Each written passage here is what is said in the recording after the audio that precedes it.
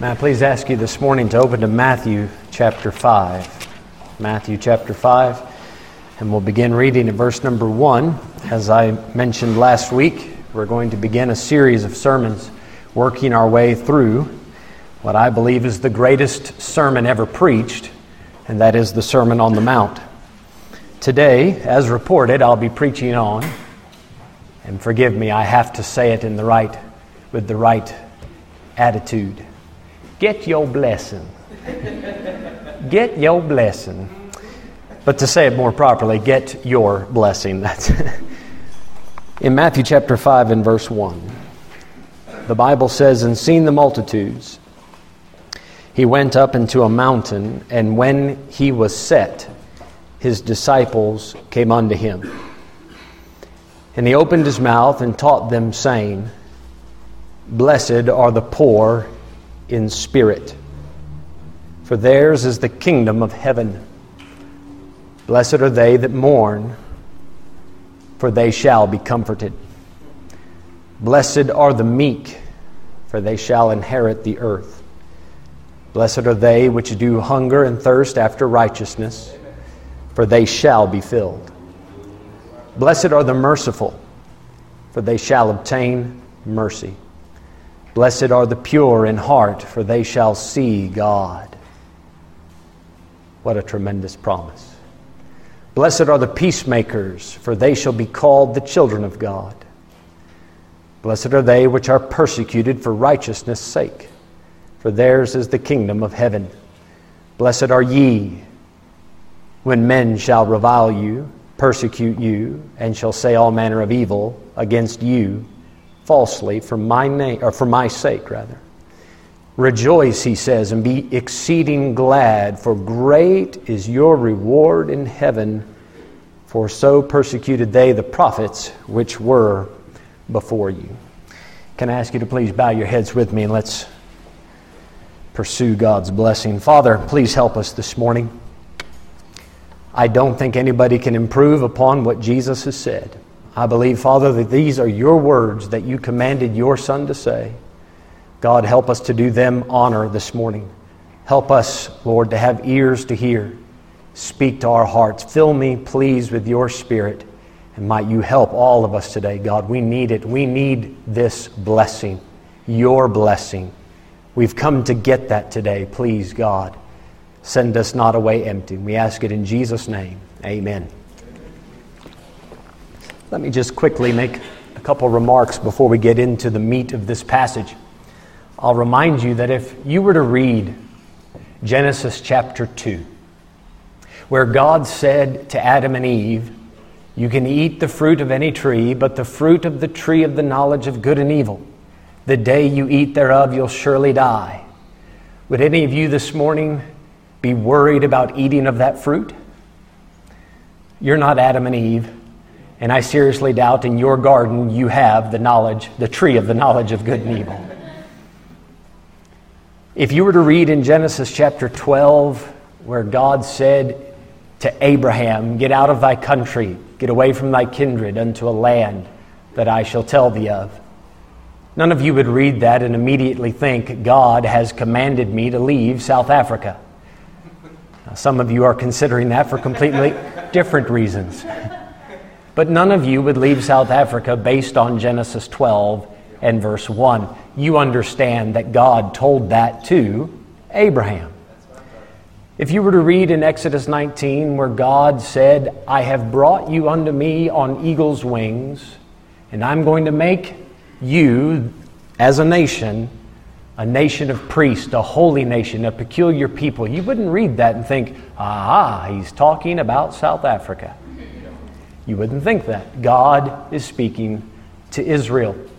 When you read in the book of Psalms where the Bible says, "The Lord hath sworn in truth unto David, he will not turn from it." God won't change his mind.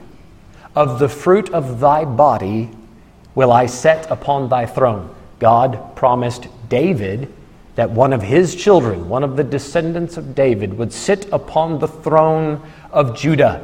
None of you, by reading that verse, would think, one day my boy will be the king. You wouldn't think that because the Lord clearly said this to David. I remind you of those passages to bring to your attention. In Matthew 5, Jesus is speaking to a crowd of Jews that have not yet experienced the death, the burial, the resurrection of Christ. These Jews have been waiting for hundreds of years for their Messiah to come and to give them their kingdom back. And that's why there's so much mention made of, if you are this way, then the reward is the kingdom. You inherit the earth, that land of Canaan. You'll be comforted because now you're mourning under Roman oppression. So please understand, and we mentioned this last week, that at the time Jesus said this, the finished work of Calvary was not available to mankind. The gift of God, that is eternal life, was not available as it is today. We are looking back at the cross and back at these things. And we have to remember that when we consider this doctrinally. Now, the doctrinal issues aside, can I remind you of something very practical and something very applicable? On the Mount of Transfiguration, God the Father said to Peter, James, and John, "This is my beloved Son, in whom I'm well pleased. Hear ye him." And that by itself tells me when Jesus speaks, I want to give him my undivided attention. Yes, I recognize the context. I understand how everything hinges and changes at the cross. I understand that. I won't ignore that truth. But just because Jesus said this before he died does not mean we dismiss it as not applicable to our lives. He is describing for us how he wants his disciples to act. And therefore, it demands our utmost attention. Today, I want to talk about get your blessing. Everybody these days, they are looking for a shortcut to happiness in life. Can you amen that? Isn't that true? People are looking for a shortcut to happiness. That's why there are so many get-rich-quick schemes in the world. Sucker born every minute. Because we think we can bypass all the hard work that it takes to be happy. Jesus explains to us in this passage what is required for a peaceful satisfaction in one's heart, for that happiness, that contentment. I think too many times we look at these get-rich-quick schemes and sometimes we find them in the church. But people are looking for a get spiritually rich quick scheme. They want the prophet / evangelist / apostle / reverend / doctor to come by and whoom, hit them with a blessing wand. I remember years ago when I was a young man, I was raised Catholic. My friend took me to a special meeting one night, a revival. At that time, I had never heard the word revival. I must have been 14, maybe 13. We went into the church, we sat through the service, and per my dad's instructions, I'm not allowed to pay attention to what the preacher's saying. And I didn't. Most teenagers don't need to be told that. That comes naturally for whatever reason. But I purposely ignored the message. But my friend had positioned us on the front row of this church. So at the end of this service, something very strange to me. I had never seen this happen before in person. This prophet / evangelist came down from behind the pulpit and he asked the front row to stand.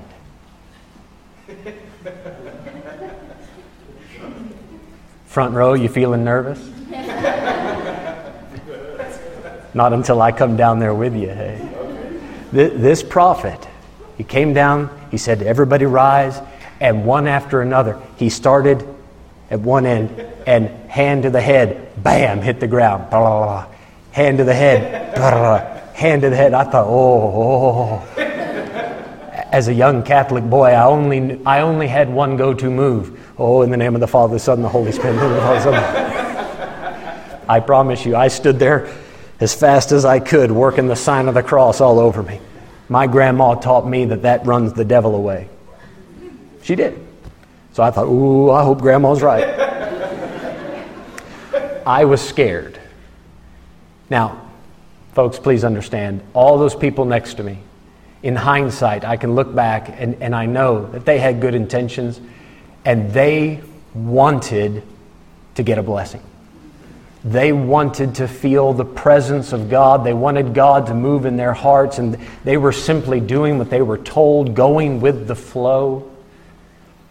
When that prophet, preacher, evangelist, whatever it was, when he got to me,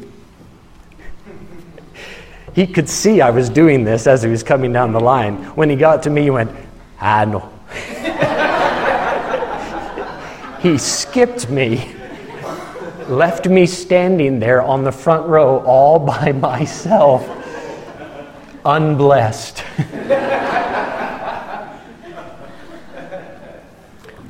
People are desperate for blessings. You know how desperate they are?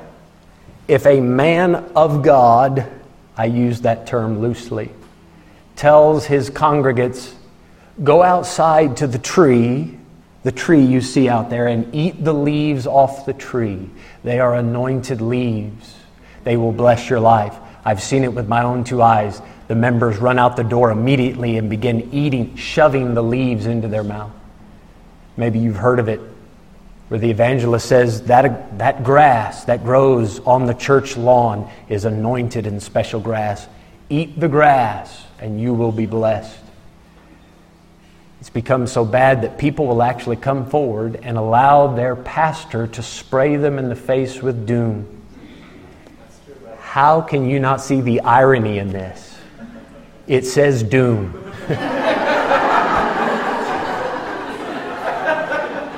Why do you want a face? Forget that it's bug spray.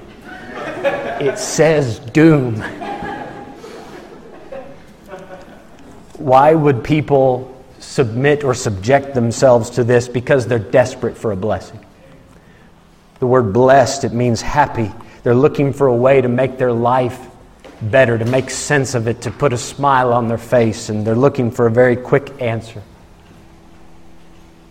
As you can see in this passage, Jesus, as he gave these 8 what we call beatitudes, which is a theological word, simply means blessings.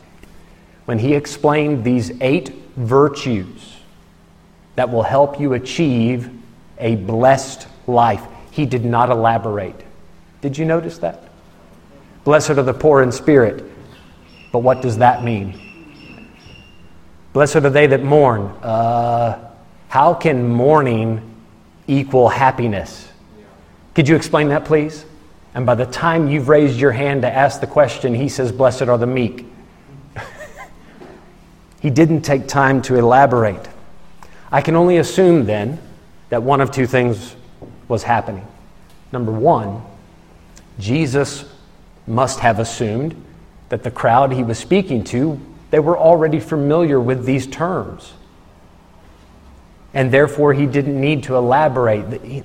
They knew. They were familiar with being meek and a peacemaker and a pure heart.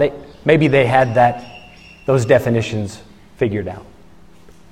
Or maybe he assumed that if there was something in the list that the people were not familiar with, that his words would mean so much to them that they would spend the next week or 2 or month or 2 figuring out, how do I perform what this man of God just said?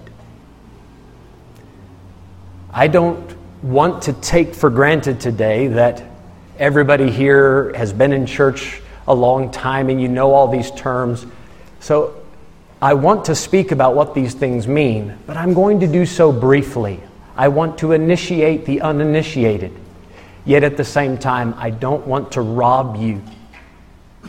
I don't want to rob you of the satisfaction that comes with meditating on these things, thinking them through, asking questions, looking through the Bible at other places, other verses that would help you understand these things.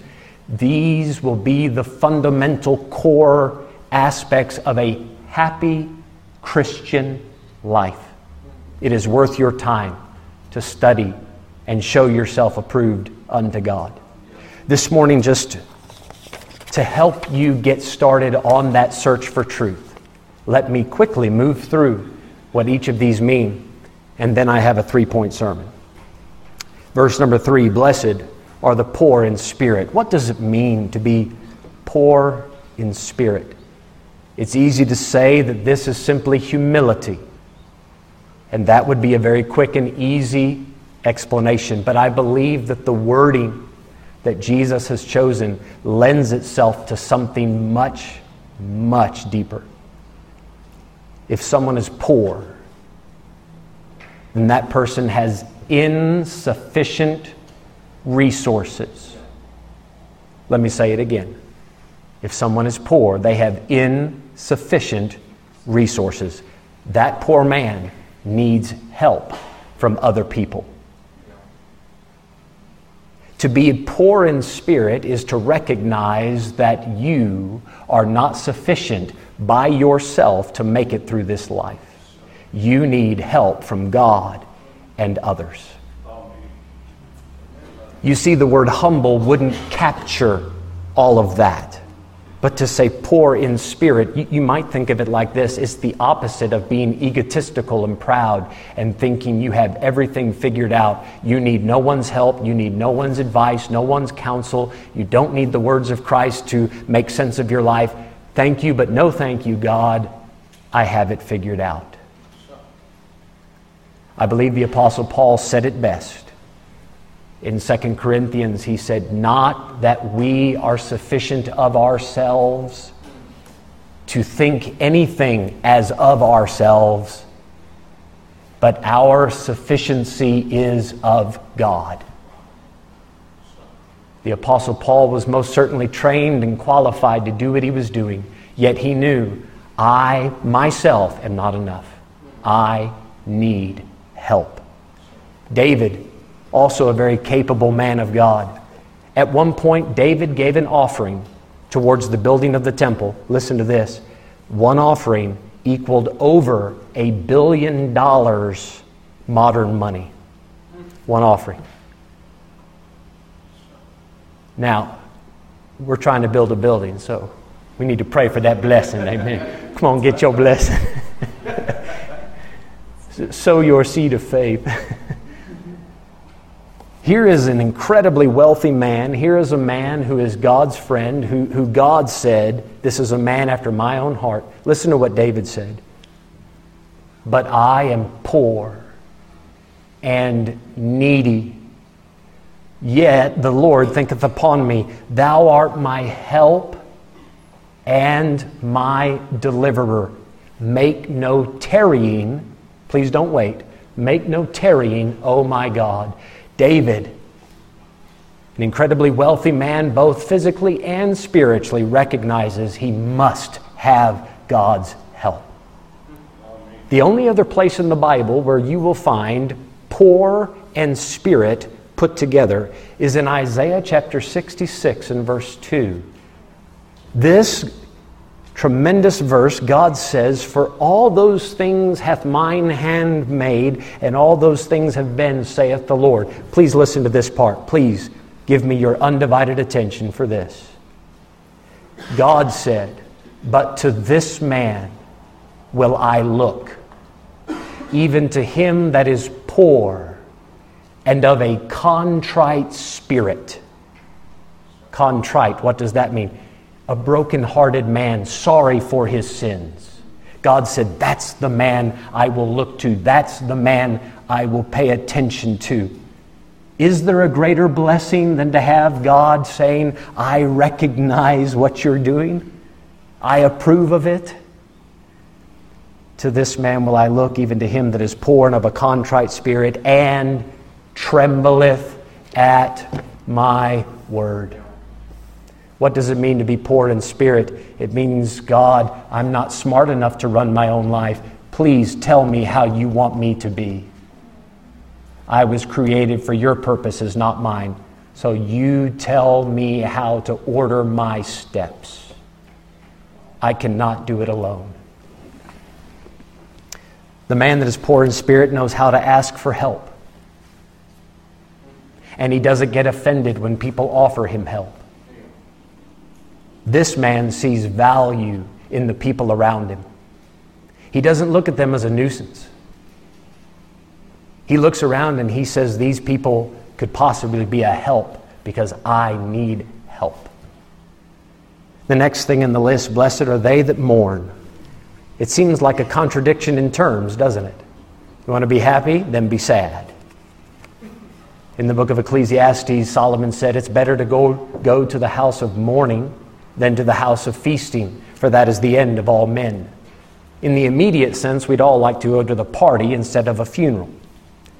But if you look at the broader picture, the funeral will do you more good. It will help your heart. It'll make you consider what life is all about. But think of it this way.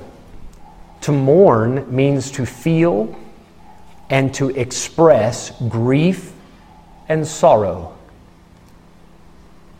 How pitiful is it when a man cannot have his heart moved by sorrowful situations?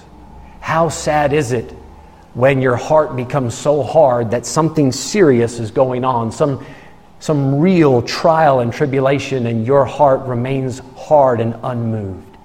The person that can mourn, the person that can feel this grief, at least has a soft enough heart that God can change it. It's easy to see why somebody would mourn over the loss of a loved one. We understand it if somebody is brought to tears when a job is lost, or their dreams are dashed, or an accident has happened, or the news of a disease. We understand why a person would mourn, but might I remind you, there's more to life than just these physical problems. You should also be able to feel spiritual pain. You should also be able to look at the world around you, recognize the pathetic spiritual condition that it's in, and be moved with compassion. That is part of what it means to be those that mourn. Furthermore, you can take great comfort in this. If you are mourning today, feeling grief and sorrow, Jesus has promised that you will be comforted. Now, this promise is only as good as the one giving the promise, right? And Jesus said, I will not leave you comfortless. I will come to you.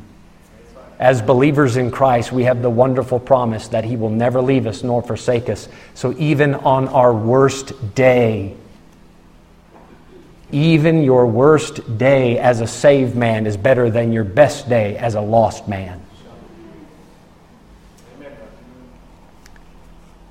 Jesus said in verse 5, blessed are the meek.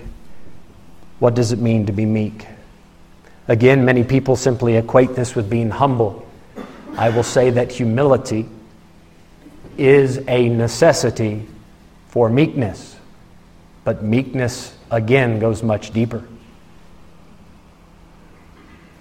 I pause for effect. I want to grab your attention. Meekness means when you're provoked, you react gently and patiently.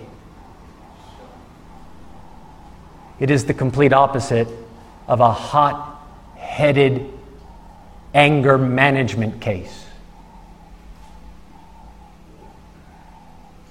Folks, do you understand what meekness is? When somebody is genuinely bothering you, you do not flip out and lose it. You rather hold your tongue and react patiently and gently. Meekness is an incredibly difficult virtue to master. I find myself constantly drawn back to verse 5 and reminded by my Savior, yes, they are legitimately bothering you. However, follow in my footsteps and do not revile those that revile you. When they threaten, do not respond with a threat. rather react the way I did? How many marriages today would be fixed if one or both spouses would make an honest effort at meekness? How many, listen to me please, would you look this way? How many of you would have a better workplace if your boss would make an honest attempt at being meek? How many of you bosses could make a better environment for your employees if you would just calm down? Verse 6, blessed are they which do hunger and thirst after righteousness. To hunger and thirst for righteousness means you have a sense of justice. You want justice to be done. You want wrongs to be made right. I think all of us can appreciate my next statement. We recognize that South Africa is riddled with political corruption. Amen? That's true. We know that. Did you know that pretty much every government in the world struggles with that? That's not like South Africa owns that. That's a global problem. We recognize corruption as something very evil. We see that somebody is abusing their position, and it bothers us. And we want that wrong to be made right. We want these corrupt politicians to be brought to justice. We have that hunger and thirst within us. If you care about your country, you want these things made right. Let me remind you now that corruption not only exists in the political world, but also in the personal realm. You should detest political corruption. And at the same time, maybe even more, detest your own personal corruption. The times that you allow your freedom, your liberty as a human being to make choices, when you abuse that liberty, when you abuse the grace of God and sin willfully. You should have a hunger and thirst, yes, to see justice done in the world, but also justice done in your heart. God, take the wrongs in my life and make them right. I don't want to allow for these things to go unjudged. Examine me, search me, God. Tell me where I'm not right so that I can make it right. In verse number 7, blessed are the merciful. This is a brilliant thing to say right after talking about justice. Bring them to justice. Give them a punishment. Have mercy. What a wonderful balance we find in the words of Jesus Christ. Jesus did not say, blessed are those that show mercy. He said, blessed are the merciful. What's the difference? To be a merciful man means that you live with an attitude of being able to overlook faults, and you're in a constant readiness to forgive people rather than biting their heads off when they do wrong and immediately bringing them to justice. A merciful man would rather wait and say, this person they are afflicted with the same human nature as I am. They are capable of sin just as I am. And if I give them time, they might realize their problem on their own and come right. Let me rather deal with this mercifully. This man would rather forgive than punish. This man would rather overlook the fault and be gracious. Not pretend that it doesn't exist. At a certain point, you have to put your foot down. But a merciful man opts first for mercy before he does for wrath and punishment. That's the attitude that God has towards us, and aren't you glad of it? Aren't you glad that with God there's a perfect balance of both justice and mercy? And that He didn't just knock you dead the first time you stepped out of line. God, by the way, just because He doesn't drop the hammer the first time you sin does not mean that He tolerates or allows your sin. It means He's merciful, that He's long-suffering. Jesus next said, blessed are the pure in heart. Blessed are the pure in heart. What does it mean to be pure? To be pure, I think you can understand it two ways. Number one, purity is actually the absence of something. It is the absence of defilement. It's the absence of sin. Purity. However, I think you can understand it another way. Purity can be the singularity of a certain thing. You're familiar with my examples. When you go to the store and you pick up the bottle that says pure honey, you expect nothing but honey in the bottle. How disappointing to turn it over, read the ingredients, and find out honey is number 5 on the list. Rather, there are preservatives and food dyes and all sorts of other things that have been added to the honey. Bless God, give me honey. Pure olive oil should be olive oil, right? Don't mix anything with it. Somebody that is pure in heart has sanctified the Lord God in their heart. They love God with all their heart, with all their heart, mind, soul, and strength. Their heart, their life, their mind is dedicated to the Lord. It is in submission to Him and to Him alone. They are not a double-minded person, part-time here, part-time there. Pure in heart, God, it's all yours. The next thing, blessed are the peacemakers. The big biblical word for this is reconciliation. But peacemaker works very well. Somebody who makes peace. Jesus is the greatest example of this. There was a barrier between us and God. Jesus came and did what was necessary to remove the barrier of sin so that we could enjoy fellowship and a oneness with God. We could have unity with God. We could be together with Him.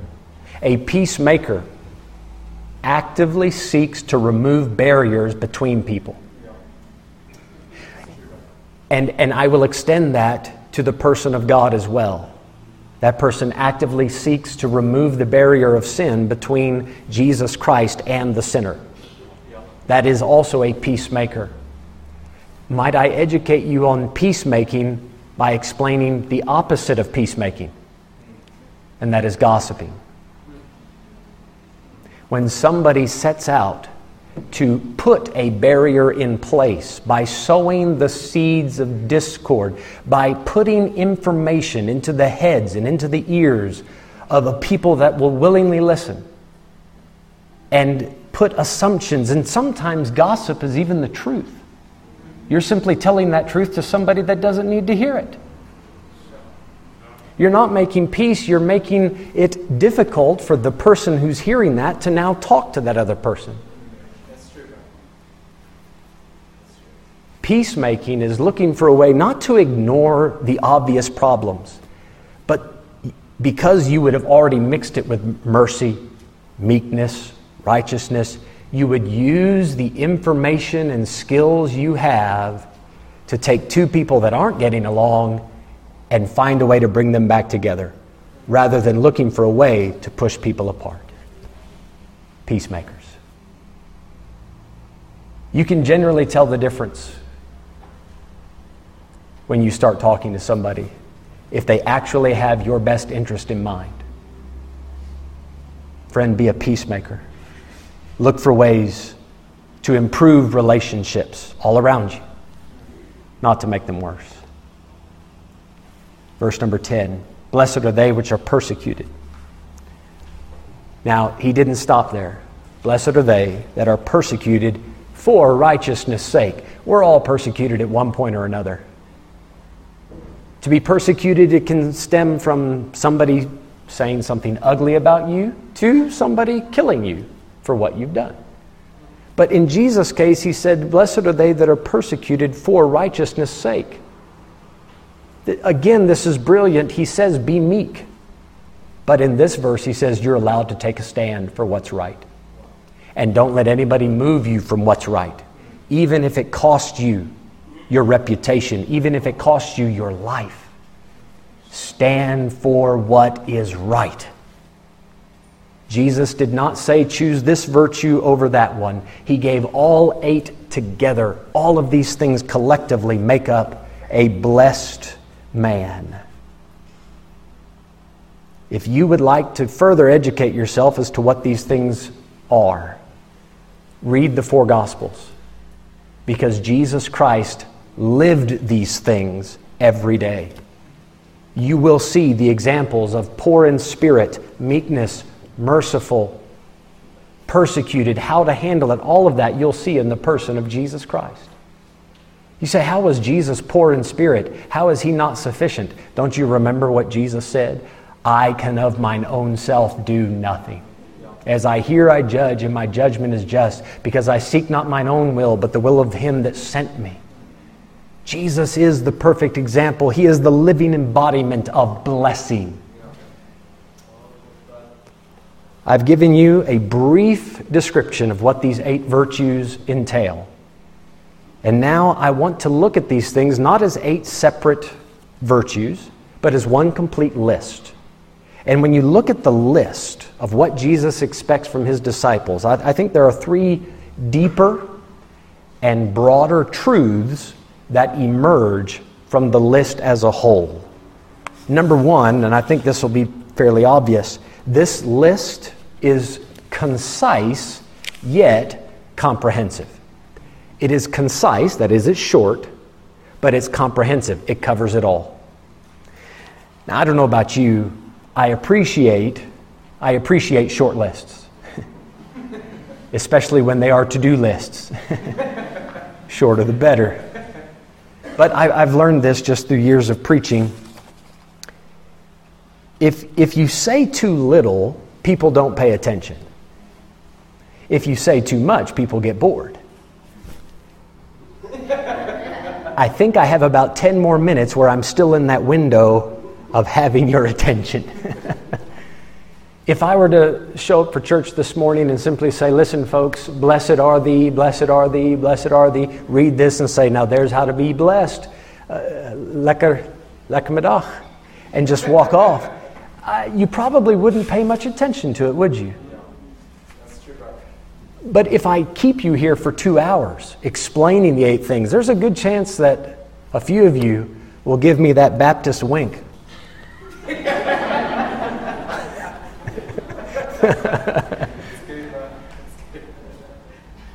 So the list, I see what Jesus has given us in these 8 things. It's a brilliant list.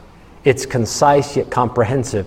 It covers it all. Listen, he said listen to the balance. You need to be humble, but you can be bold. You need to be meek, but you can still stand for what's right. You can mourn, but there is a time to rejoice. You should make peace, but you will still have enemies. People persecute you. You can be merciful and still yearn for a sense of justice. Outstanding. That covers it all. I don't have to be just one-sided. I don't have to be a doormat in order to be a good Christian. But I don't have to be so aggressive that I bite everybody's head off in the name of Jesus. It's a brilliantly balanced, concise, comprehensive list of how you should live. People are looking for lists like this. Jordan Peterson has a book. I don't know if you are familiar with the name. 12 Rules for Life. I've read the book. I've passed it on to a couple of other men. He has some interesting ideas. 12 Rules for Life. Oh, if there were only just 12. By the way, he's coming out with a sequel, so evidently 12 wasn't enough.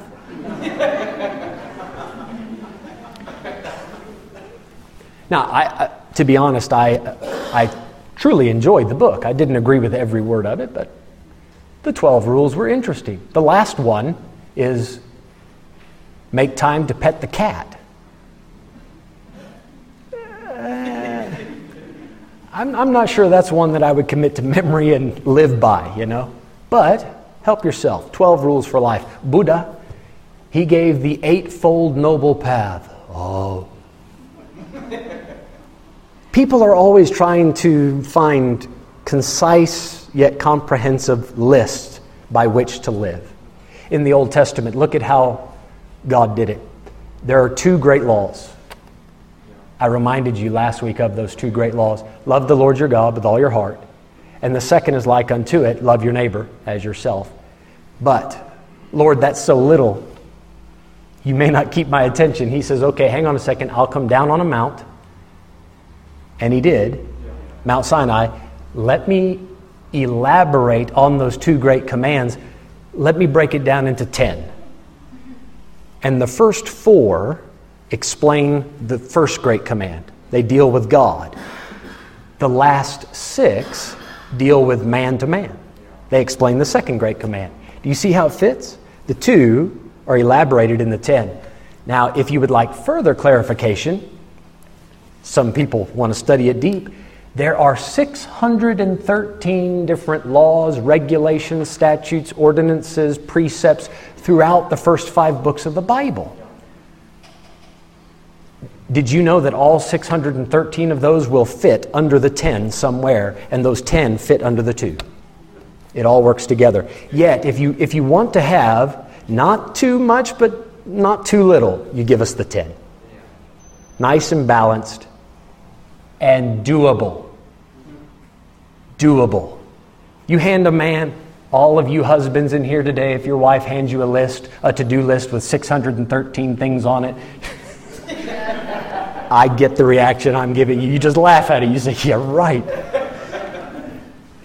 But remember, at the altar, you did say, I do. That's why it is a to-do list. That's a whole nother subject. We're not going there.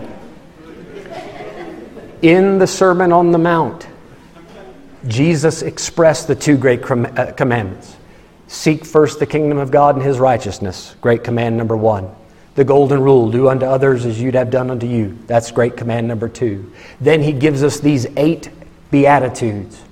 And this is all the advice you need for every aspect of life, no matter what you're struggling with. You will find the proper advice to come out with a happy conclusion and a way to go through that problem with contentment in your heart. You'll find what you need in these 8 things.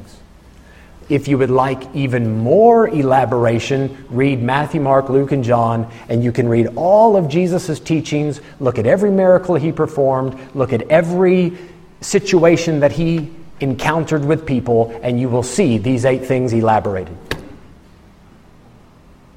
But He's given it to us here. Concise, comprehensive. You can write it on the back of a business card and live by it for the rest of your life. It's balanced and it's doable. It's a brilliant list. There's another thing I learned from the list. And that is, Christ cares about my contentment. The list is concise and comprehensive, and therefore it is doable, it's usable.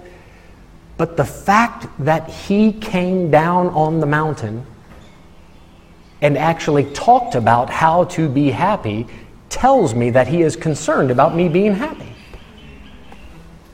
The Jews had been under the oppressive rule of their enemies for 650 years. That's a long time of being unhappy. And then Jesus showed up and said this, "Blessed are ye, blessed are ye. Blessed are ye." And if you are a Jew sitting at the bottom of the mountain, you're going, yeah, right. Listen to the language carefully. Listen properly. He did not say, "Blessed will ye be if you do this." He didn't say that. He put it in the present tense. Blessed are ye. Jews under Roman oppression, under the boot of their enemy, He said, you guys can be happy right now. Yes, the reward will be the kingdom and you will be comforted one day in the future, but even right now, if you're mourning and poor in spirit and meek and hungering for righteousness, you can be happy right now because you're doing exactly what I told you to do.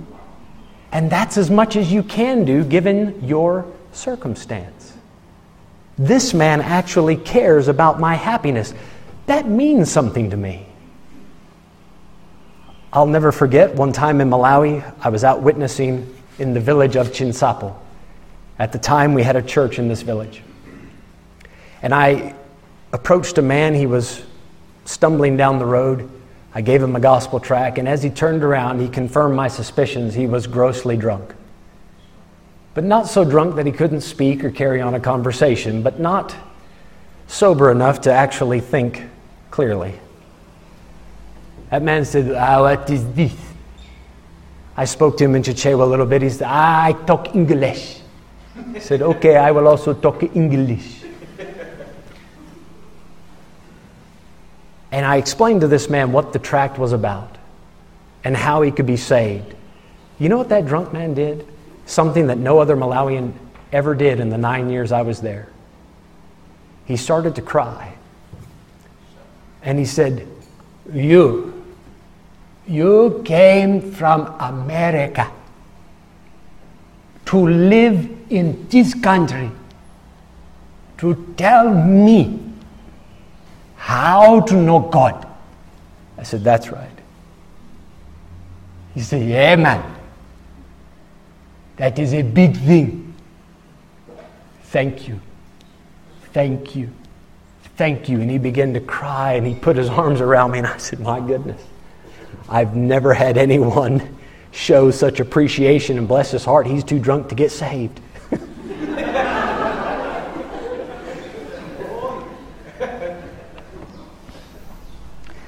I traveled 13,000 kilometers to stand in that village and tell that man about Jesus. And what he walked away from that, he didn't understand the whole message, but he did learn one thing. This man really cares. Forget 13,000 kilometers. Jesus came across an ocean of stars. He ventured out from the throne of glory and came all the way down to this earth and was born humbly in a manger and grew up as a man, and now he stands on the mount. This is God incarnate. This is Emmanuel, God with us. And when he stands to teach us, he says, I recognize the oppression that's all around you and that life is difficult. Here's how you can be happy now. I don't need Joel Osteen for that. This stuff about your best life now and just speak it into existence and just speak life. Oh, no, sir. No, sir. Jesus said, I have come and now you have to do something to find this blessing. Blessed are ye. And then he says, here's what it takes. But I learned that he cares and that he wants me to be happy right now. Friend, he wants you to be happy right now. I better move quickly. One last thing I learned from this list. When I look at this list, I see my created purpose spelled out in 8 short lines. I see my created purpose. Have you ever asked this question? Why am I here? Now, not like why am I in this building this morning, but on this earth. Why am I here? Have you ever wondered, what does God expect from me? He's giving you the answer. Your created purpose has just been spelled out for you. Think of it this way. The Jews that gathered at the foot of this mount, you know what they knew about Jesus when he said these things? They knew that he is a prophet, that he's proclaiming things in the name of the Lord, and they knew he could do miracles. By this time, he had already changed the water to wine. He had healed the deaf, the lame, the blind, the lepers. You can see that in chapter 4. He was going from city to city, village to village, doing these miracles.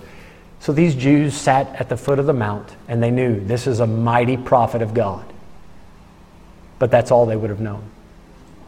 They had yet to see the soldiers arrest him in the middle of the night. They had yet to hear the story of how Jesus was smacked in the face and had his beard ripped out. They had no idea that one day the soldiers would take those cat of nine tails and run them across the back of Jesus, exposing his flesh and digging furrows into his back. They had no idea that soldiers would stretch out his arms on a cross that he had to carry and nail those hands to that cross. They had no idea that Jesus would be lifted up, that the cross beam would be completed, that his feet would be nailed to the cross. And for 6 long hours, Jesus hung there with the world wagging their heads, reviling him. And this meek and merciful Lamb of God, although he could have called for 12 legions of angels and demanded immediate justice, because he loves you and me so much, he stayed there on that cross. These Jews didn't know that. These Jews had not seen the body bruised and torn, taken down from the cross, lovingly placed in a grave, sealed with a stone, and for 3 days and 3 nights the disciples huddled in fear. And then that miraculous Sunday morning, when Jesus is raised from the dead and with a brand new, glorified, resurrected body, he exits the tomb with the stone still in place. They only moved the stone after he had come out so that everyone else could see that he was no longer there. For 40 days, Jesus taught the disciples, and then after that, he ascended to heaven, where he is now currently seated at the right hand of God. Did you know that the Jews sitting at the foot of that mount, they knew none of that? They did not know that this is God manifest in the flesh. They did not know that. They had yet to piece all of that together. You and I are privileged to know the whole story. We know not only did this man care enough to come and teach us, he cared enough to come and die in our place, to go back to heaven, that he waits at the right hand of God until the day that he is allowed to come and take us home. Can I ask you to do something for me? Armand, you're the cameraman today. I'm just going to sit right here. I want you to place yourself at the foot of that mountain as an interested listener of what this mighty man of God is saying. But when you look up on that mountain and you see the person of Jesus, don't look at him as if he's just another prophet. Don't look at him like another best-selling author trying to get you a quick blessing and then out the door. Look up the mountain. There's your Creator. There's the one that died for you. There's the one who is currently seated in glory. That's him. That's the one. And now your Creator is standing there above you, telling you, this is why I made you. The title of my sermon is Get Your Blessing. But Jesus had something else to say. He hadn't said it by Matthew 5, but we know it now. You only learn it in the book of Acts. We get this information. You know what Jesus said? It is more blessed to give than to receive. If you really want to get a blessing today, let me tell you how to do it. This is the best blessing you'll ever get. Give one to the Savior. You are listening to Him tell you how He wants your life to look. You know what I'm thinking as I sit there at the foot of the mount? Wow, this is my Savior. This is my Creator. This is the Almighty God. What do you want me to do? I'm sorry, say it again, say it again. You want me to be? Poor in spirit. Happy to be that. Happy to be that. What else do you want me to be?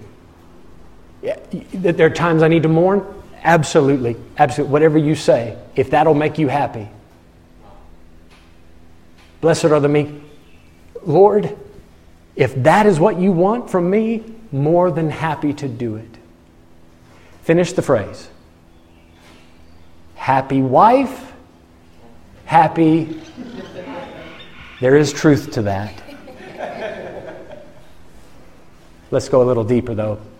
Happy Savior, happy life. He just told us how we can be happy. Now, when we get to heaven, Revelation 5, you know what we're going to say? Blessing and glory and honor be unto him that sits upon the throne. I want to give him a blessing.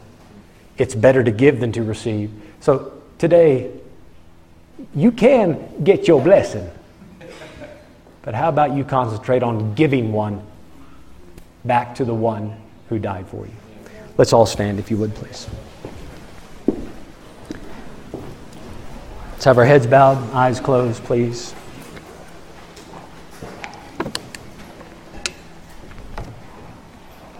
Heads bowed, eyes closed. I gave you the list of virtues.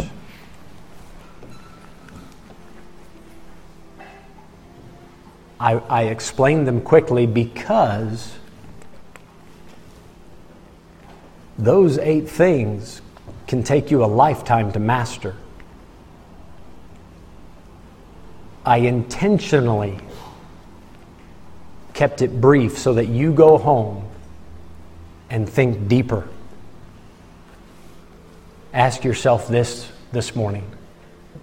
Where does my life not match those 8 things? Ask yourself this. Of those 8 virtues, which ones am I missing? Happiness is not achieved by doing 1 or 2. You need the whole list. Say, Brother Mike, I am not happy. I'm depressed. I'm in a bad place. My life seems to be spiraling out of control. My advice to you is check the list. What is it that you could take from that list and apply to your life? And then at the least, you can look at your Creator and say, this is what you told me to do. And I'm so happy to be putting a smile on your face. Happy Savior, happy life. That's a good life.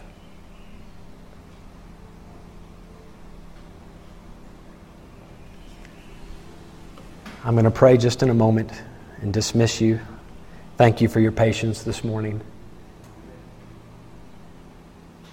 If anybody here has never personally given their heart to the Lord Jesus Christ to be saved, please come and ask. Please come and ask. It's of the utmost importance. Father, thank you this morning for your mercy, grace, help, for your time. Thank you for coming down to this world wrapped in human flesh to tell us exactly how you want us to act. Lord, we don't take it lightly. Thank you for showing us how much you care. And what you told us, Lord, is doable. You made it clear, concise. Lord, we'd like nothing more than to put a smile on your face. Please help all of us to go out not just today, but throughout this week and the weeks to come. Help us to be mindful of what you taught us this morning. Let it grip our lives so tightly that the imprints of its fingers are forever shown. Thank you, God, for how you've worked. And we ask you and thank you for all this in Jesus' name. Amen. Amen.